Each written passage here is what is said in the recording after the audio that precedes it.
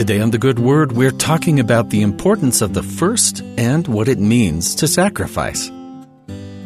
A favorite restaurant has a framed dollar bill hanging up behind the cash register. Written on the bill in bold markers are the words, "The very first," followed by several exclamation points. When I asked the owner of the place, she said it was the first dollar the restaurant had earned, making it special to her. A testament of what she could achieve. Even if there were uncertain times to come, she could look back on that first moment of triumph.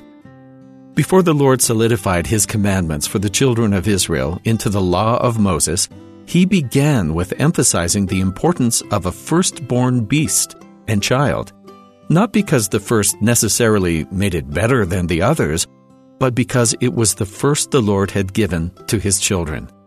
In Exodus chapter 13, God explains His requirements for a sacrifice, teaching the Israelites about the importance of obedience and the future He was promising through the firstborn of the Father. And the Lord spake unto Moses, saying, Sanctify unto me all the firstborn, whatsoever openeth the womb among the children of Israel, both of man and of beast, it is mine. And it shall be when thy son asketh thee in time to come, saying, What is this, that thou shalt say unto him, By strength of hand the Lord brought us out from Egypt, from the house of bondage. The sacrifice of the firstborn of a flock or of a family was a test of faith for the Israelites. Animals were to be burned and sacrificed to the Lord in gratitude and remembrance, while the firstborn son was to especially dedicate his life to the Lord. But giving up the first meant giving up what you had before you were even sure there would be more. There was no guarantee that there would be more sheep or goats or sons, only the assurance that the Lord would take care of His people. Sacrifice of a flawless first, rather than a weaker or later one, meant that the future was completely in God's hands. Those making the sacrifice cared more about obedience to God than trying to cover all their bases. Not only was the sacrifice of the firstborn a test of obedience and faith, but a hands-on lesson about our Savior. Jesus Christ was uniquely called to His specific mission on the earth.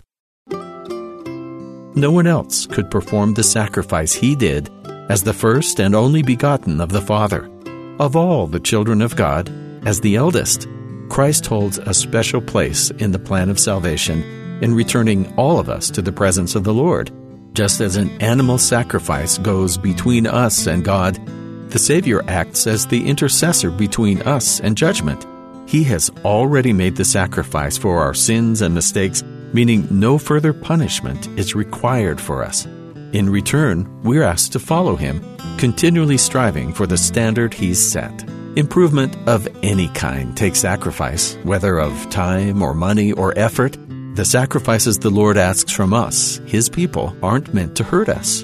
Instead, God only asks for things that will benefit us, helping us shed unnecessary weight and focus on things of true importance. What we're asked to give up when in the service of God may be difficult. The abundance we receive in turn, though, makes it not even close to a fair trade. And that's the good word